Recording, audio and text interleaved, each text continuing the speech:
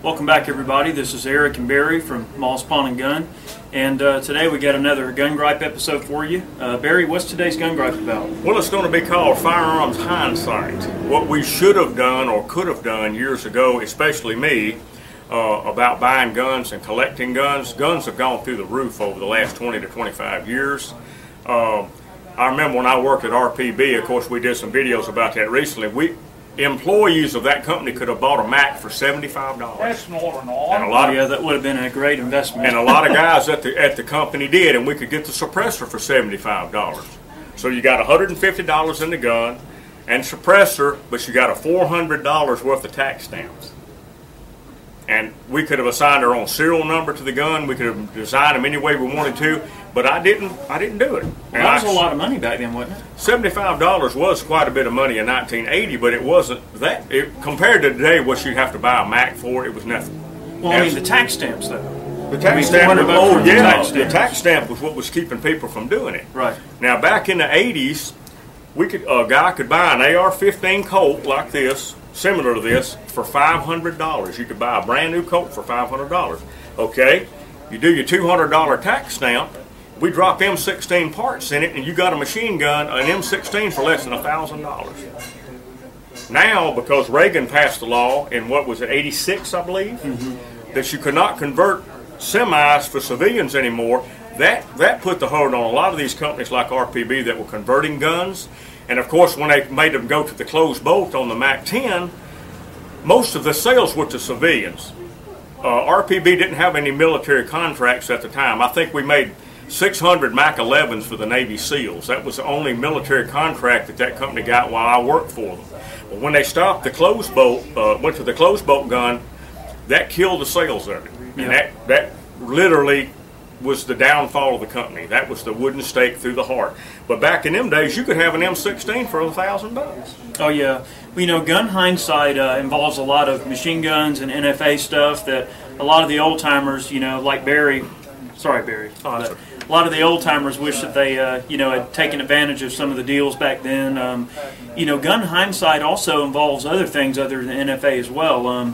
A good example of Gun Hindsight is when you used to be able to buy the Chinese SKSs for like $79 a piece. I bought a lot of SKSs for $69.99. $69.99, and that was back when we could accept imports from China in the form of, I know a lot of the Polytech and Norinco M14s came in, SKSs, some broom handles, other various guns, but of course Clinton also, that was another wooden stake in the heart that Clinton did to us, and he prevented the future importation of a good number of those Chinese firearms. So the Chinese weapons had to stop, the Chinese ammo. I bought many a case of 1,440 rounds of Chinese match ammo, steel core match ammo for $69.99. Oh yeah, and those were the days. And again, it's Gun Hindsight. I mean, back then it wasn't a big deal because it was plentiful, it was everywhere. I mean, that's an example of Gun Hindsight. If you bought a crate of SKSs at $69 a piece, well then you're sitting on a little miniature gold mine because you could triple or quadruple your money. Same thing goes with the Mosin here, Barry. This is an example of current Gun Hindsight that you should pay attention to. I mean, this Mosin Nagant rifle can be had anywhere from $120 to $250 depending on a lot of different factors. But of course, you know, the guns are very inexpensive, they're very available, but this is a good example of 20, 30 years from now, this rifle could be $500 or $600 for all we know. And there again, ammo for this gun right now is plentiful. Right. Surplus rounds, you could get them real cheap. You can do a lot of shooting with this gun, and this gun makes a fine hunting gun. It does. It's a great gun.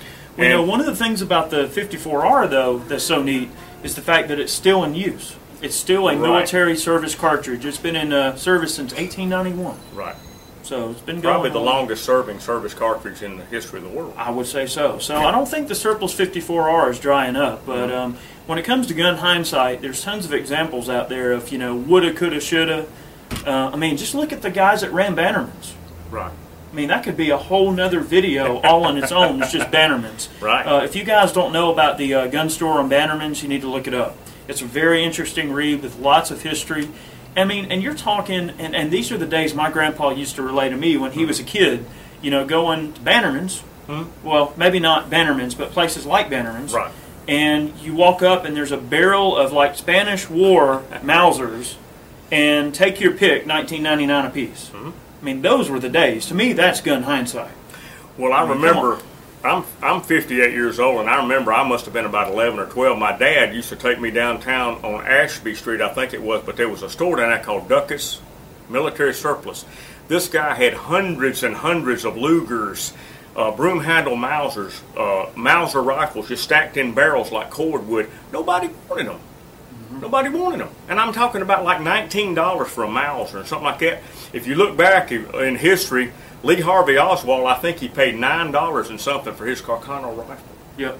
And then another like $3 for the scope or something. And he paid $26 for a Colt 38.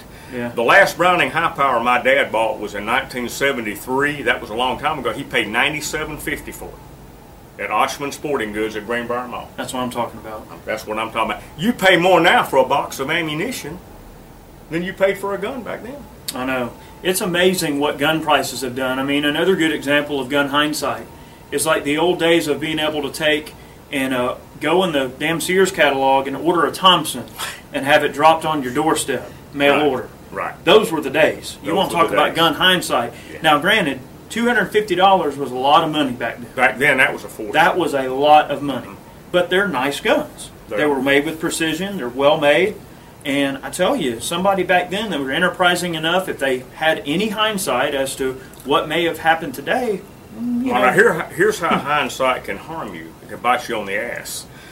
When the crime bill passed, with Bill Clinton's crime bill, everybody saw it coming, and they went and they bought magazines. I did. I bought cases of that Chinese ammo and wound up selling it for $300 a case after it was banned and so on and so forth. But, guys, this time, everybody thought Obama was going to get his ban passed, and they went out and bought all this stuff, and now they can't sell it.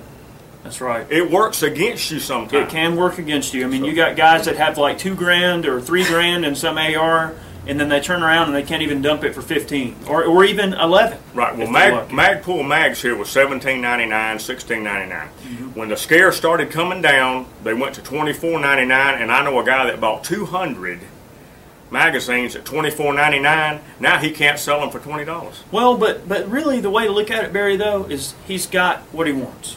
I mean, sometimes if it comes down to getting what you want, if you got to pay a little more for it, if you're willing to do that, more power to you. The problem is he bought them to resell them. He thought if they passed the ban, he could sell them for $75, $100 a piece, which he could have, but it backfired. Now, but the gun control thing isn't over. If you got a bunch of magazines out there stored away, you need to just leave them where they are, because this is not over, folks. Don't ever think the gun control is never going to stop. No, it's not. They're already starting this about the gun control now because of the Trayvon Martin case and so on and so forth, and it has nothing at all to do with gun control. Not a thing. No. It has not a thing to do with it, but they're bringing it back up now. So this is going to start all over again. It will. Well, the bottom line on this is I've got a buddy who buys guns and ammo every week. And I say, why do you keep buying guns and ammo every week? Well, first off, the guns are going to hold their value. Now they will. You can get a brand new Colt AR-15 right now for $1,050, and that gun will hold its value. And it's better than money in the bank. Your money in the bank is shrinking every day. Gas price is going up. It's a good idea to fill your car up every other day because gas is going up again, and as long as you keep it full, you're saving money. And I know some people that drive gas guzzlers. Right. And if you're out and about, even if you don't need gas, if you find a really good price, go ahead and fill up. Top it out. Top it out. Keep it full. Because you never know what might happen. You may not be able to get any gas for a few days. Yeah, I mean, hindsight can really just throw people off when it comes to a lot of things. I know in the gun industry, you know what? I got an email from a guy the other day. I don't remember his name, but he was mentioning to me, he's like, dang, Barry and Eric, you guys really complain about a lot of stuff with the gun industry. I mean, we're on like episode, 72 now on Gun Gripes? Right. There's a lot of stuff in the gun industry that irks people's nerves. And it's because it's an area that I guess is just so like frowned upon by so many people. Mm-hmm. And the industry is so closely guarded and looked at and under scrutiny. And I tell you, it's like we're the worst people in the world because we're gun owners. And well, man, what I've been thinking about too, when we first started doing these videos, we had to kind of think and search around for ideas. There's a million ideas. We've got 72 gun gripes already. We've got 100 lined up. Easy. Easy. Yeah. I can find something in here Gun manufacturers aren't putting out the guns they need to be putting out. They're not listening to customers. They're not listening to the demands of people. When you're in a market, you listen to that. You keep your finger on the pulse of the public, and the public will tell you what you need to make. They will.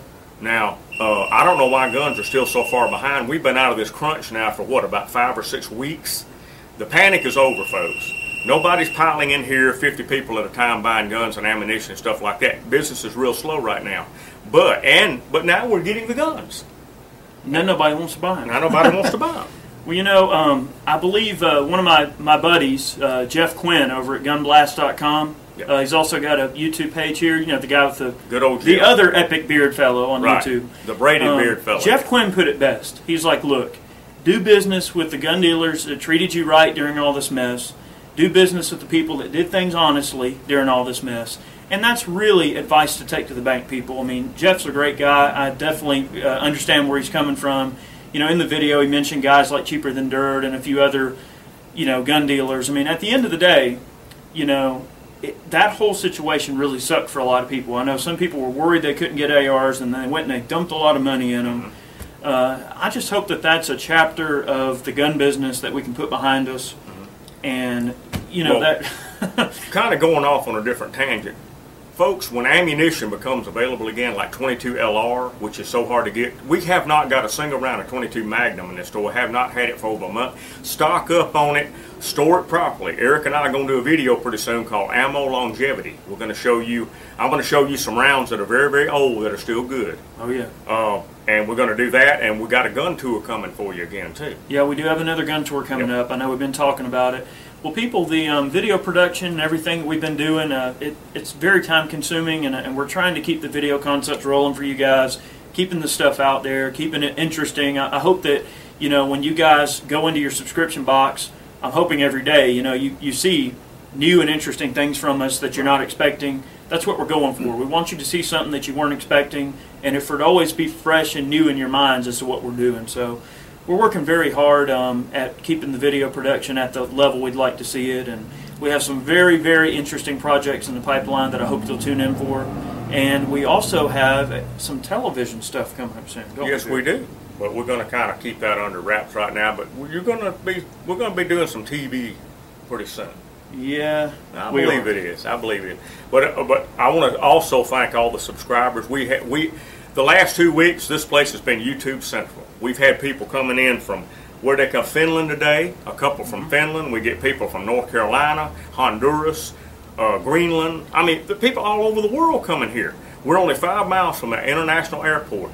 And when they find out we're in Jonesboro, they get in that rent-a-car and they come over here. We get them behind the counter here. We do pictures with Facebook for them, and it thrills them, and it thrills the hell out of us too. And we certainly appreciate. I never thought that we would get the support that we get. Never. I mean, it's mind-boggling, and it's very humbling. Yeah, when I started this YouTube page, I mean, we had no idea. I had no idea in a million years that it would be as big as what it is now. And I know that a lot of you guys have been with me since the very beginning. We really appreciate that. We have a lot more going as we go along. We appreciate you watching, and you guys have a nice night, and we'll check you next time there. Y'all have a good evening now. Come back and see us, you hear? You hear?